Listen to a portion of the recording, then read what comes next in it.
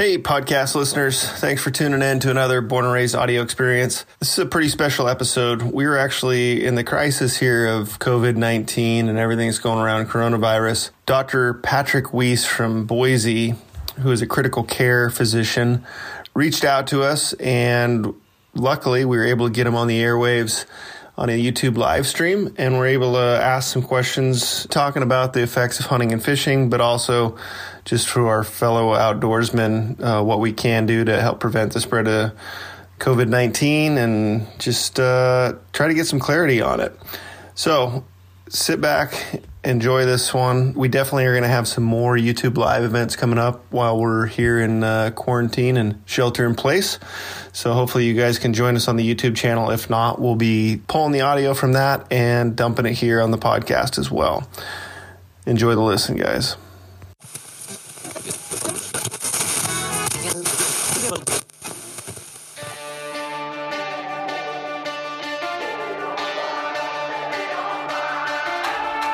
Welcome to the Born and Raised audio experience, presented by Onyx.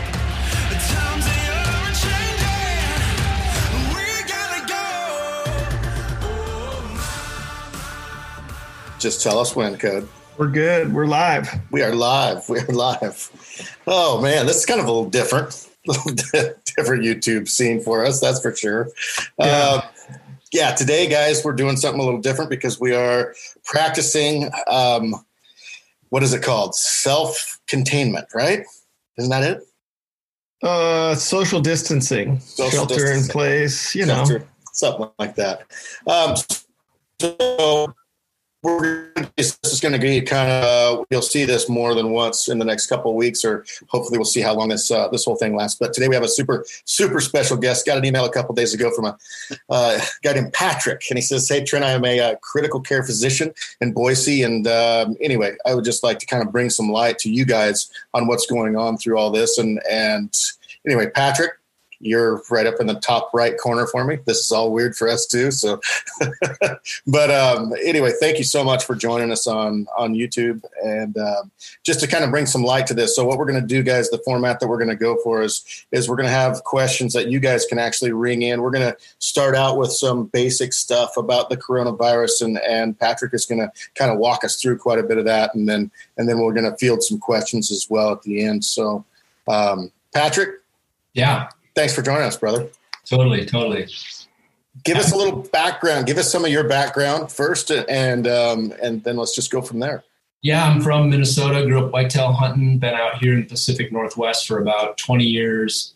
Been here in Idaho for 10 years. When I'm not busy doing my doctor stuff, I try to just be outside, get out in the foothills, get out in the mountains, and help people when I can, and try to make the right decisions, whether it's at work or out in the field. Copy. So, what inspired your email to me for this? For your email that you sent to me, what kind of inspired that, and what made you do that? Yeah, I think I had to unplug from the regular news, and I was just from, at some point it's kind of information overload. I still listen to, people's podcasts, and I think our generation, some people don't even watch TV news anymore. Our information is our YouTube channels, our podcasts. And, I think, there's as hunters and young people, we kind of consider ourselves bulletproof. And hey, we're sore today, we can still make it up the mountain, but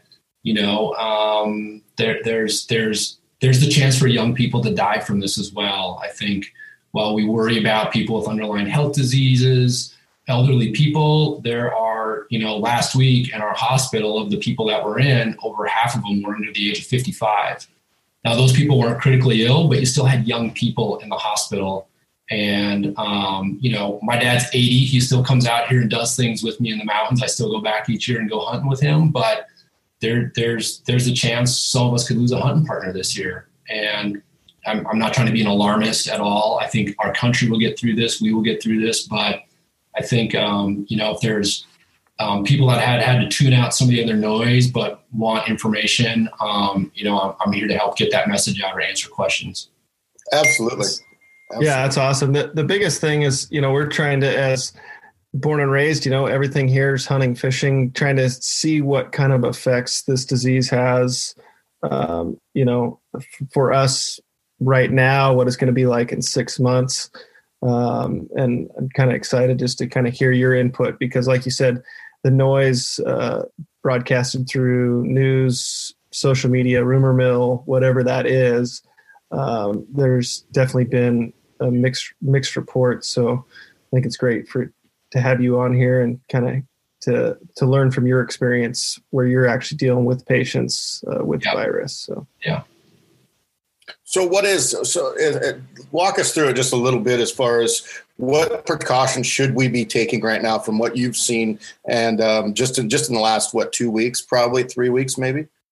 Yeah, people probably know the wash your hands. If you have a fever, you got to figure out were you around someone sick. All that general information that's out there. I think the really important thing that's sort of the reality is, you got to stay in touch with your local health department on their website, or your state department, or your state health department, of where they're seeing, quote, community spread. Because community spread is where it's no longer getting imported from someone who traveled there. It's now just in the community, just like when we see other infections go through. And that's where the virus can really spread quickly. And that's where hospitals get worried about, this surge of just a massive amount of patients. And so understanding if that's going on, or if you were in a city that 2 weeks ago you were there just seeing family, and also now it's popped up there as a hotspot, you want to kind of understand that, just so you can kind of check yourself, make sure you're not having symptoms, making these things, fever, body aches, cough, so that you can kind of protect both yourself and your family. Because if you protect yourself and your family, you're going to be able to protect the rest of the community and help stop the spread. Gotcha. Yeah. You were talking before we went live here, and you were saying some stuff, and it kind of reminded me of kind of like a Jenga game, right? Where the tower of the Jenga game is all together, and it's the healthcare system. It's working great. It's the firefighters. It's the first responders. It's everything goes about it. And as soon as you start pulling those key pieces out and poking holes in this whole system, like you were saying before, we're not going to have the resources like you said, as far as, ask a firefighter or whatnot, hey, is there anything I can do for you? Can I cook you guys a meal? These are small ways that we can help, right? But they could probably prove big in the long run. Absolutely. And it's just things you don't even think of. I think every community has to get a little creative. There's not going to be a cookie cutter thing for the whole nation, because we are different communities, different people, areas where it's very compact versus where it's spread out. But yeah, how can, I never thought that the restaurant industry was going to save the United States. I'm not saying that's the case right now, but keeping restaurants going so people can at least do takeout food, or that they can give some food to a fire station or whatever it is to keep that part of the economy going, it's actually really important. So there's all these little things that it's just a different mindset or a mind shift of how we think about it. But yeah, especially people that are in the front line, like we were talking about before. It doesn't, no job at a hospital or a clinic is too small right now. If a clinic from a medical standpoint is kind of shut down, at our system, we're trying to repurpose those people into something else that they can do at the hospital or something else at another clinic, different ways of doing phone calls for patients to try to keep people in their jobs or try to keep them doing stuff, because there's no one who's not been affected by this. And my heart goes out to people that have their job, they've had to stand down from their job, or they're temporarily, it is tough. But back to your question, if you know someone that works at a hospital, whether they're the janitor, the nurse, the respiratory therapist, whoever it is, helping them stay safe, helping their family keep going, they're going to be able to help stomp this out so the rest of us then can get back to life. Can you kind of walk through the Ketchum scenario and what you were talking about, what you've dealt with so far, just directly? Yeah, I don't know all the details from just how it probably started there, but knowing Ketchum, like other resort towns, it was likely, travel. That's how this virus has made its way around the world. And but it started to affect, it wasn't that the staff at the hospital got exposed in the hospital so much. It was that just because of the community spread, also, this is a little hospital. They don't even have an ICU. And also they had a bunch of employees out, and they had to, close the inpatient side, move patients down to the other hospital, and they're just a freestanding ER. And that's what you worry about, of a surge in a community or a surge at a hospital. All of a sudden they're overwhelmed, and then they're just stuck, because you don't want to send sick sick workers to the hospital, because you got to keep the hospital clean. You can't, God forbid, you don't want someone accidentally spreading this to a ward of just regular patients who are there for something else, So you have to be, there's an overabundance of caution, but if you don't, also there's this domino effect, and also there's a hub of your community, a hospital that also can't provide the services. So, and it can happen in a hurry. Walk me through the steps of, okay, I woke up this morning and I have a sore throat. So walk me through those steps of maybe it's symptomatic. I don't know where to go with this question, but kind of walk me through the steps of what to do. So yeah, it's related to other cold viruses, but this one came from bats of all animals. That's why we call it novel, because it wasn't previously in humans. And so people they may have a sore throat or some sinus stuff. That's actually, in the data that we know from other international studies, that's actually less than 15% of the time. It's fevers, what we call malaise, or just it's intense fatigue, where you just feel like you just are getting steamrolled by something, and maybe you don't have a fever, but you have those shaking chills, and then cough. Those would be the mainstay of symptoms, because it's actually a deep chest infection, chest cold that turns into pneumonia, so a viral pneumonia.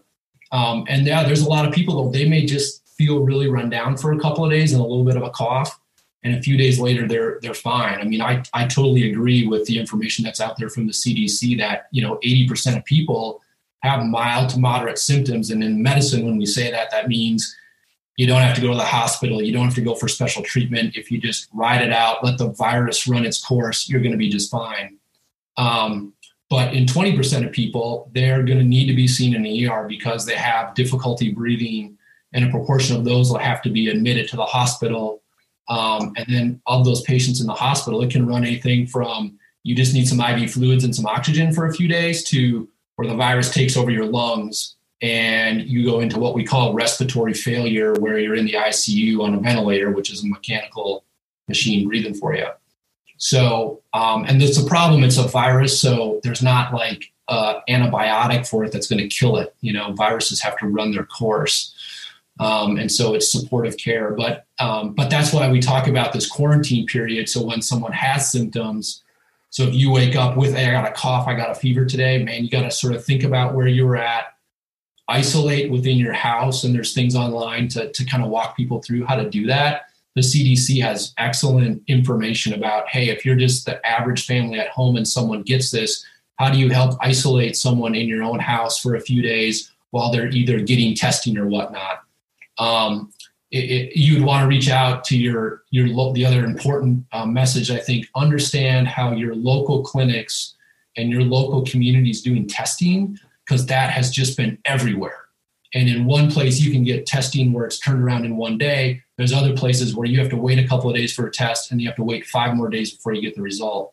So understanding that and educating yourself of what's going on in my community, how can I be tested? How can my family member be testing it? And guys, it's changing daily. So that's something I think anyone can do, is figure out how they're being tested. So when they are tested, when they do get sick, they can call their doctor's office. Their doctor may not want them to come in. They may say, we want you to go to a testing station. Or they may say, no, our clinic is taking people with symptoms. We want you to come in. So that communication is important. What we don't want is someone walking into a clinic without a mask on, and all of a sudden coughing, and that's happened, Oh, yeah. And so I think, but really for just the reality of Joe Public, in Jill Public. It is understand how I can locally get tested so that I can figure it out if I have it or not, and or figure out if a family member has it or not. Are they coming out with a lot more of those tests? Is that going to be sooner than later, hopefully, a thing that because like right now, right, there's the tests are the hardest thing to find, right? There's a lot of things that are hard to find, including the protective equipment. But yeah, the tests, because knowledge is power. And if you don't know who has it, then you can't figure out if something is a hot spot, or you can't, because some people, their test is negative and they got the flu, they have something else. And you can say, you're not going to spread this to a bunch of other people. So I don't know that, I don't have any inside intel on when things are going to come online. I think over the next month, if I look at the reality of this, is a lot of times hindsight's 2020 in these medical things and these public health things is where were we a month ago and where are we now? And I think hopefully if I look at where we were a month ago, where we were ground zero, no tests, to where we are now, I would hope a month from now, it would be more real time where most people can get a test and get that result in 24, 48 hours. Do not hold me to that. It's going to be unrealistic, though, to say, in 2 weeks, the whole United States is going to get real-time testing, same-day testing. That we're not there yet. Wow. Gotcha. Let's jump a couple questions here on the YouTube front, and we'll kind of intermix some. I know Trent's got some questions himself, some more here. First one here, Caleb Franzois says, is there any long-term effects of the virus? Yes, that's a great question that we don't know. I would typically say for someone who gets the virus, recovers from the illness, and is not hospitalized, that they're going to do completely fine. The patients we worry about are in these respiratory illnesses are people who wind up critically ill in a ventilator, and they're on the ventilator for 2 to 4 weeks before their lungs heal, before they can get up and walk again, and then their body's so deconditioned. So there are patients that have long-term effects if you end up on a ventilator. If you don't end up on a ventilator or you don't have to go to the hospital, I would suspect you're going to do just fine. Gotcha. Another one here is the virus effect on children. So far, have you seen any cases of people under the age of 18 in Boise there? Yeah, so I don't know that. So I'm an adult critical care doctor, and I haven't in the last week spoken to any of my pediatric colleagues. And so I don't actually know the incidence of that. If we look at the World Health Organization data, which is very accurate, transparent, not always accurate, because if you don't test someone, you don't know, but very transparent in the way they collect data. It's a reliable source. In China, kids didn't die from this. I think we can safely say that and the kids that did die, they probably had some underlying severe condition, congenital heart defect, congenital kidney defect, something, catastrophic like this. What we don't really know, and what I shouldn't comment is, I don't know how it circulates through the kids as carriers. We know that kids actually fight off this virus pretty well, but that doesn't mean they're not transmitting it to other people. And I don't think we totally understand the science and the epidemiology of that. Gotcha. But if my kid got sick, guys, you'd take care of them. But I would, if they're under age 18, I do not. I think right now we are not seeing little kids die from this. Gotcha. Doug McCoy asks, does vinegar kill the virus on surfaces, or what's the best home? Vinegar. That one I don't know. So a dilute bleach solution is always good. And it doesn't have to be, and actually if you go to the CDC website, again, this is sort of good gospel stuff, so to speak. They have a list and they also have links to approved things that are known to be what we call virucidal, so that they kill or disintegrate the virus. So I actually don't know about vinegar. Gotcha. And then another, Pascal Clordier says, has the coronavirus situation affected our hunting plans for this spring? Trent, you want to? And that's not intended for Patrick. Apparently that's intended for us. Man, yeah, it has. I mean, we have bear hunts that are already in limbo. I'm not sure what's going to happen there. I'm sure there's going to be some cancellations going on there. A lot of the fishing stuff that we've been planning on doing right now, and that'd be a great question, I think, for Dr. Patrick, as far as like, are we okay? Like, since we've been self-quarantined for so long, we don't show any symptoms. Is it okay to go fishing with your brother or Yeah, I mean, every state's going to put out some local ordinances, and so you have to like check in on what they're saying. But yeah, if you've been self-quarantined and haven't been around sick people for 2 weeks, and the person that you're going with, it can safely say the same thing, you two out in a boat or walking the shore, throwing a span line, you're going to be fine. Okay. So now, would I get on a charter boat with 15 people in a closed cabin? Gotcha. Probably wouldn't do that. Yeah. Okay. So just being smart there. Yeah. Yeah. Yeah. It's one that we've actually just trying to figure out ourselves, because for one, the social acceptance of us, if we go out and make content right now, and Trent and I are together and Trevor, and we're in a boat and we're under shelter in place order in the state, is that something, as a physician, do you see that as an appropriate thing to be putting out there in a message, or is that something that we should shy away from? Easy on this answer now. I think, I don't know the Oregon rules. I think 2 guys should still be able to go fishing. I think having a big backyard barbecue with 20 people, I think that's what's hard for families right now, but that's the sort of stuff that's going to get us in trouble, unfortunately. Gotcha. But yeah, I mean, go scout your elk country, go shed hunting with your buddy, go float a river out in the open. It's the close contact with larger groups of people is how things spread. It's just being cognizant of what's going on. Yeah. Gotcha. And being honest with yourself. Hey, my spouse had to travel for business last week, and they just got back from this area where they're seeing a ton of cases. We got to lay low for a while, until we see that maybe that he or she doesn't have symptoms. It's those sort of things that I think are just a huge change in life.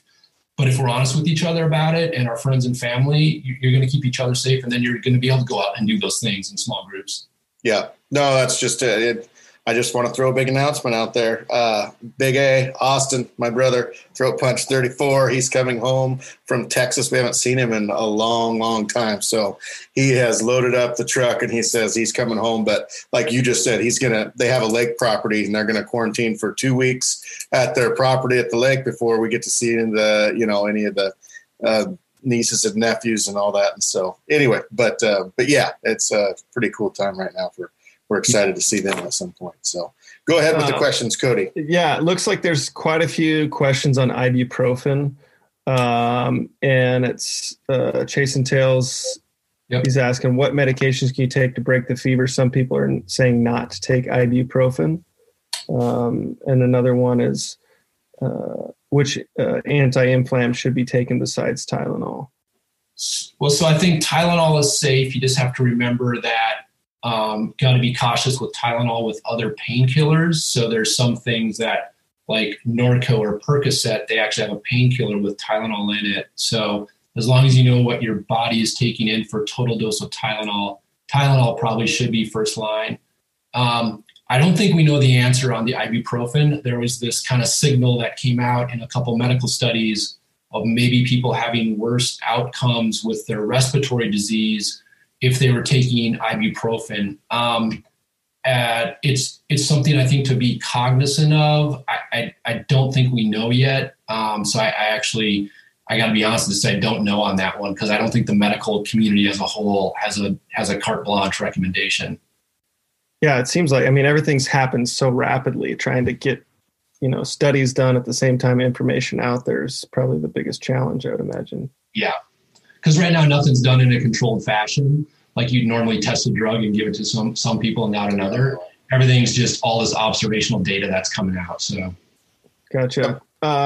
Curtis asks, is it true warm weather areas are less likely to have larger quantities of people getting the virus?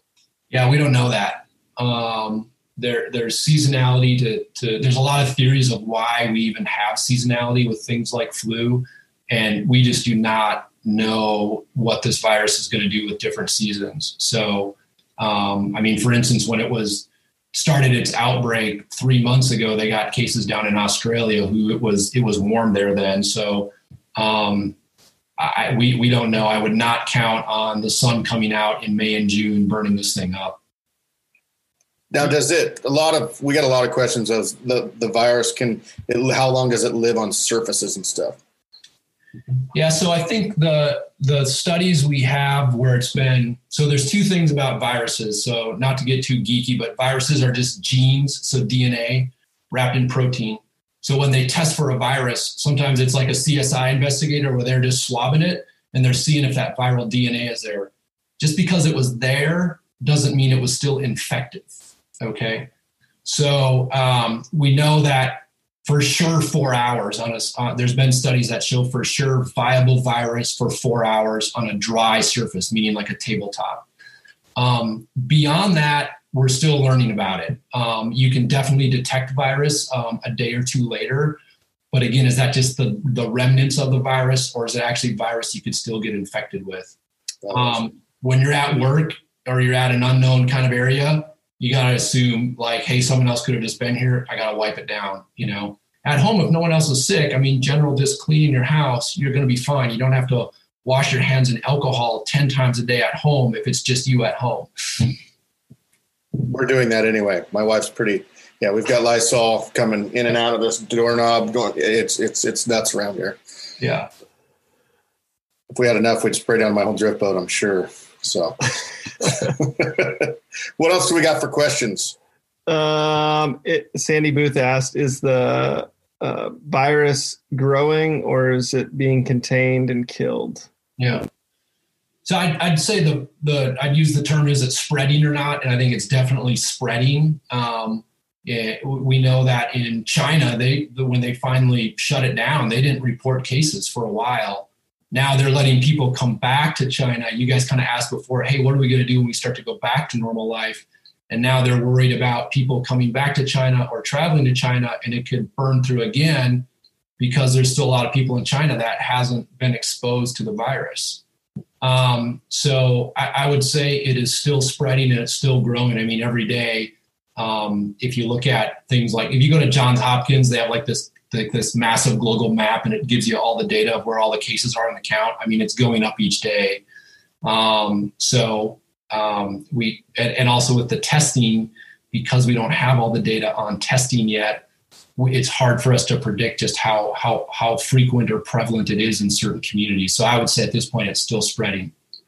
And it's still spreading in Italy. I mean, Italy is a tragedy right now. My hearts just go out to anyone who's there or knows anyone from there. It's just a real tragedy.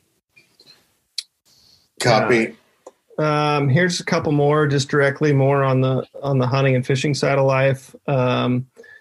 If hunting experiences closures, what will the long-term effects be on our wildlife as far as spring seasons if they get shut down, or turkeys?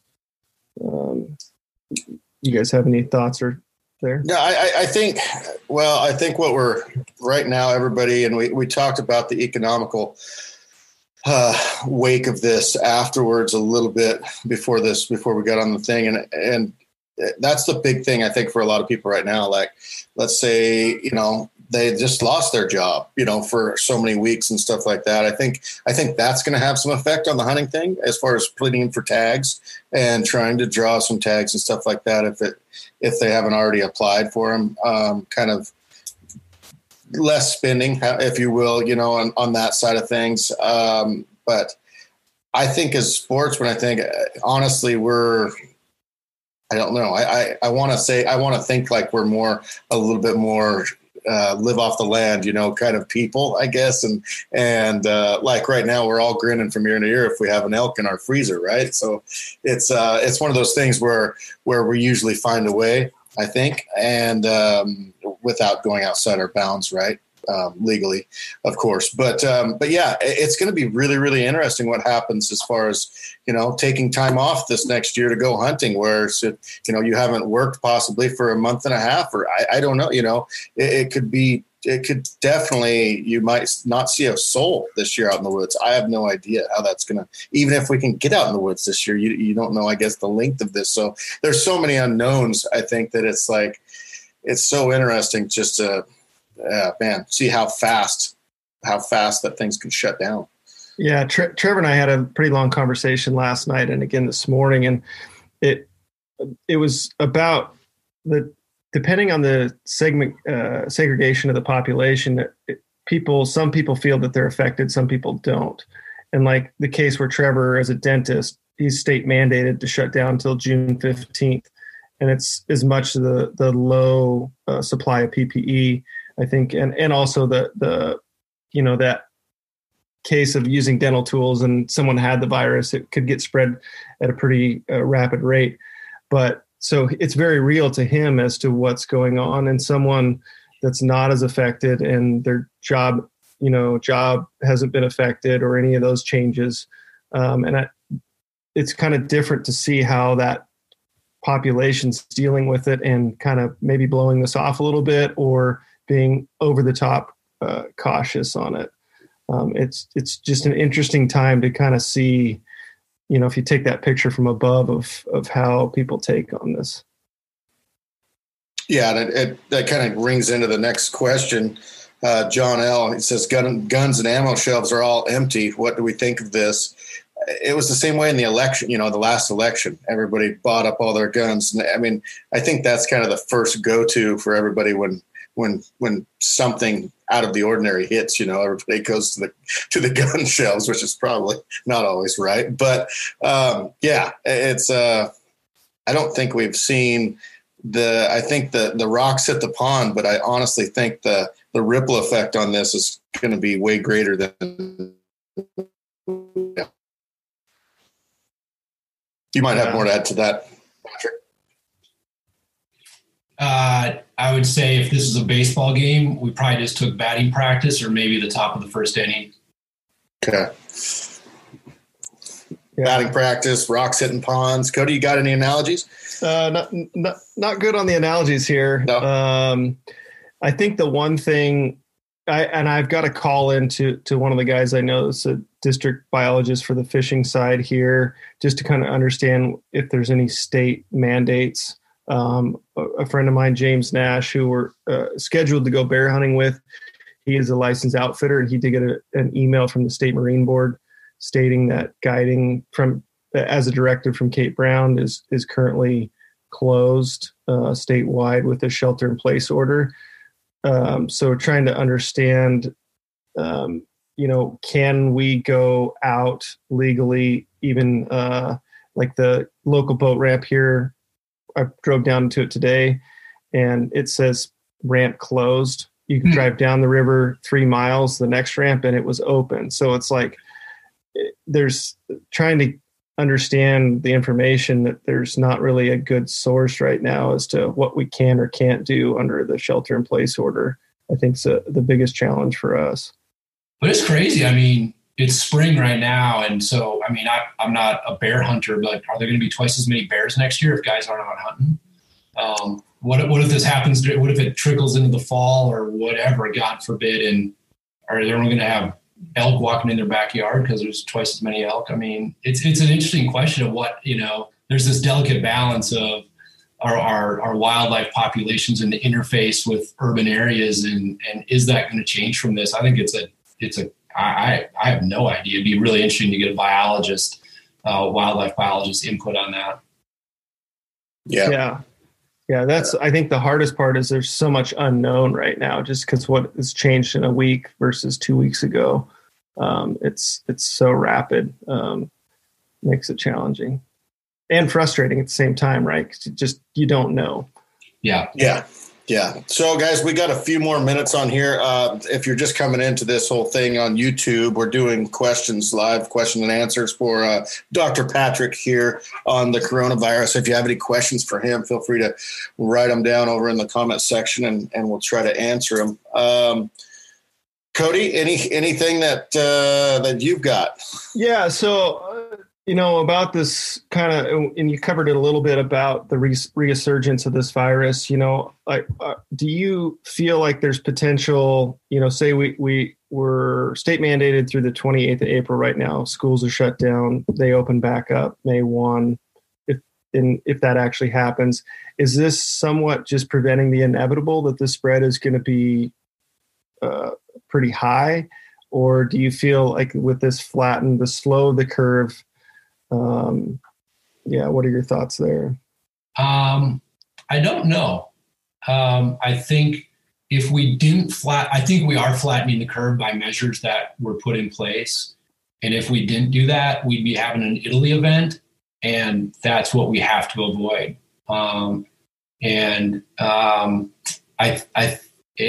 I hope that we can start to turn back the restrictions in areas where it's not too hot. People are still going to get sick. It's still going to, go smolder through a community. Hopefully, we just don't want the big burn where the whole town's on fire. And so I understand your question. Is it inevitable? The other thing is that there is going to be some herd immunity. So as a community gets exposed, people that have been exposed, they're not going to, right now we have no reinfection rate in China. So of people there was 80,000 people minimum infected in China. That's just what we know about. And they're reporting no people getting the disease a second time. So in kind of public health, the way we think about that is then you get some herd immunity, meaning, well, you get a critical mass of people that are immune to it, then it can't spread through as much. So that's something that we hope this virus doesn't mutate.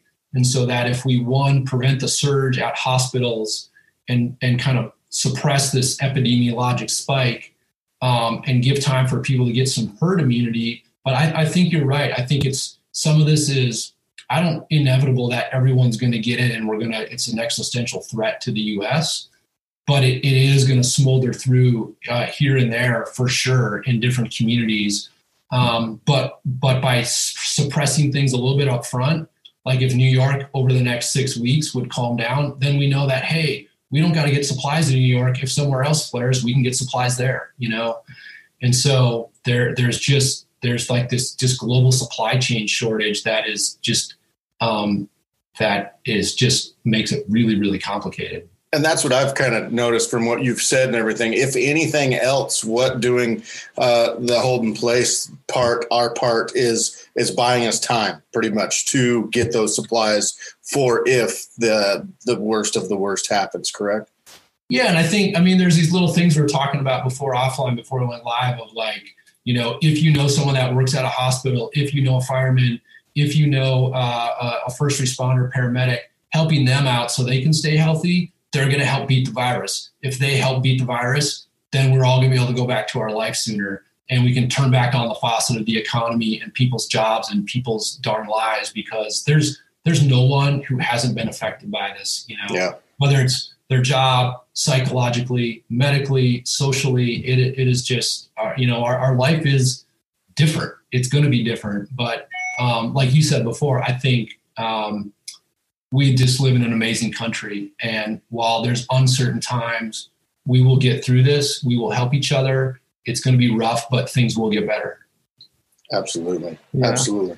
Let's do a couple more, Code. Yeah. Well, I had another question here. Just, and I know this is somewhat unknown, but has there been any talks of somewhat of a flu season type? So this next fall, this virus lives through the summers, goes somewhat dormant in the spread. They see possible resurgence later on, October, November, when the flu virus. Has there been any relation to that? I don't think we know that yet. I think the one thing I can say is I hardly have any influenza in my ICU right now because everyone's doing this coronavirus stuff, and we're not seeing regular pneumonia, and we're not seeing some of these other respiratory illnesses. So there's a lot of things that'll slow down, but yeah, I don't think we don't know that yet, but things will get better. I don't want people to hang their heads. I don't want to be a Debbie Downer on here. It just, as you guys have pointed out, there's just a lot of unknowns, and hindsight's going to be 2020. We don't always have to make the right decision in the next couple months. We just don't want to make the wrong one, and we're going to learn from this. We're going to protect people. We're going to help treat people.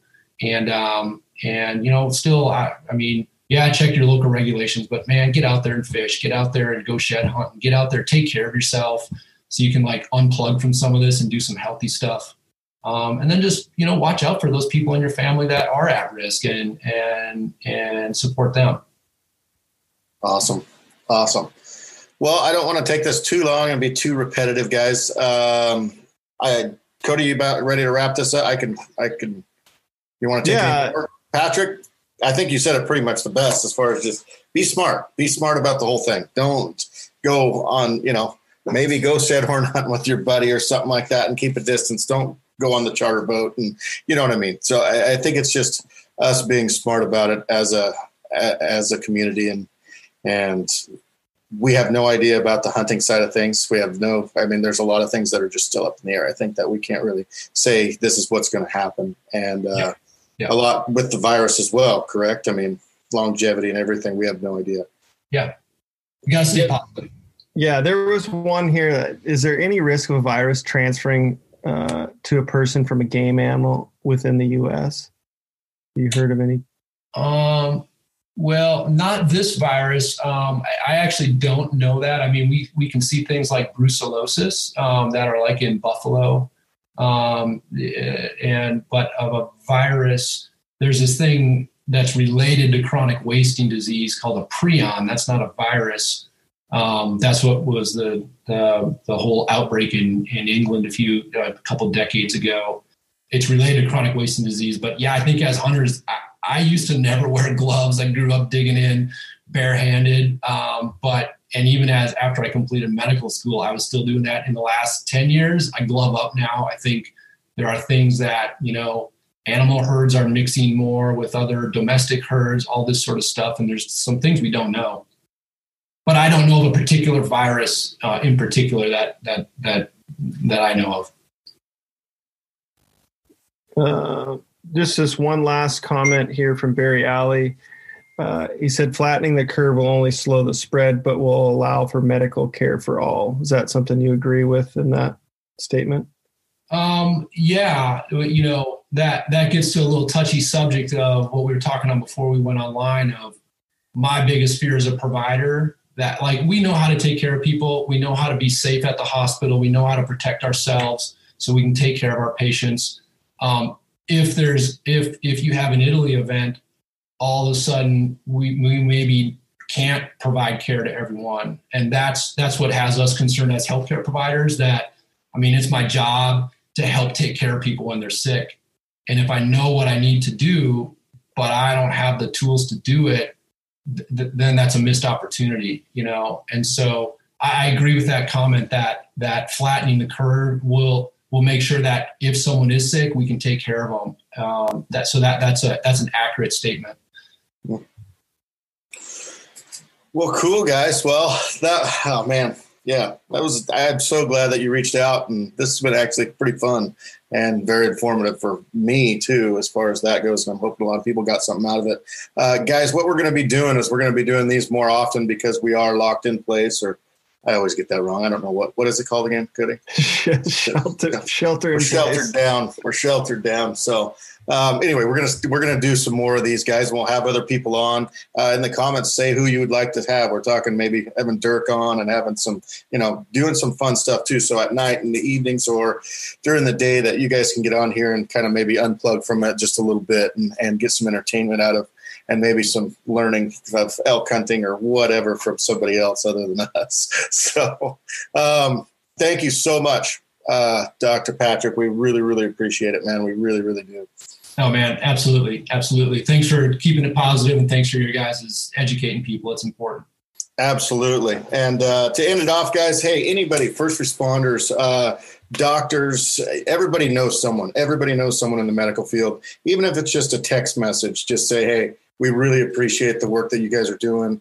I mean, anything like that goes a long ways, because it is some bad times, and those guys are working their butts off. So anyway, if you could reach out to them, that would be awesome, and maybe help them along too. So Cody, anything else, buddy?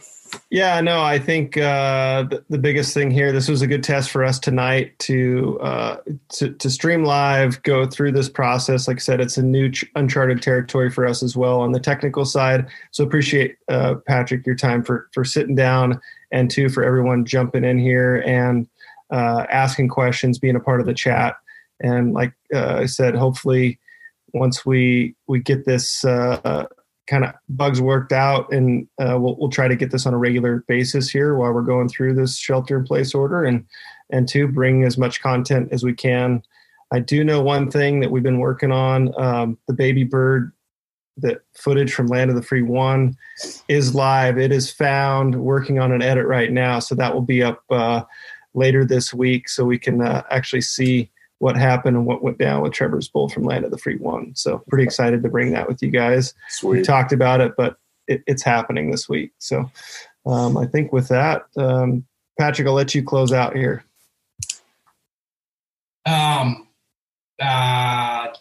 We will get through this. All right. And just stay positive, stay educated about what's going on in your community, how to get tested. If you protect yourself and your family, you're going to keep you safe. You're going to keep the community more safe, and we'll all get back to life sooner. And when you have questions, reach out to your local doc or your local clinic so that they can help you navigate it if questions come up, because that's our job as docs. So. Well, thank you so much, Dr. Patrick, and we're going to keep in touch, because we might have you back, actually. It was awesome. This was awesome. Yeah. Anytime. All right, guys. We'll see you. See you. Just want to thank you again for tuning in, listening to the Born and Raised audio experience. Really appreciate your time and your ears. If we brought any value today, if you could do us one favor, just take a screenshot of this podcast and share it with your buddy or post on social. It would mean the world to us. And for you podcast listeners, just to let you know, if you're in need of Onyx Hunt app, we've got a discount code. Enter BRO. You can save 20% on sign up. So thanks again for listening. Stay tuned for more.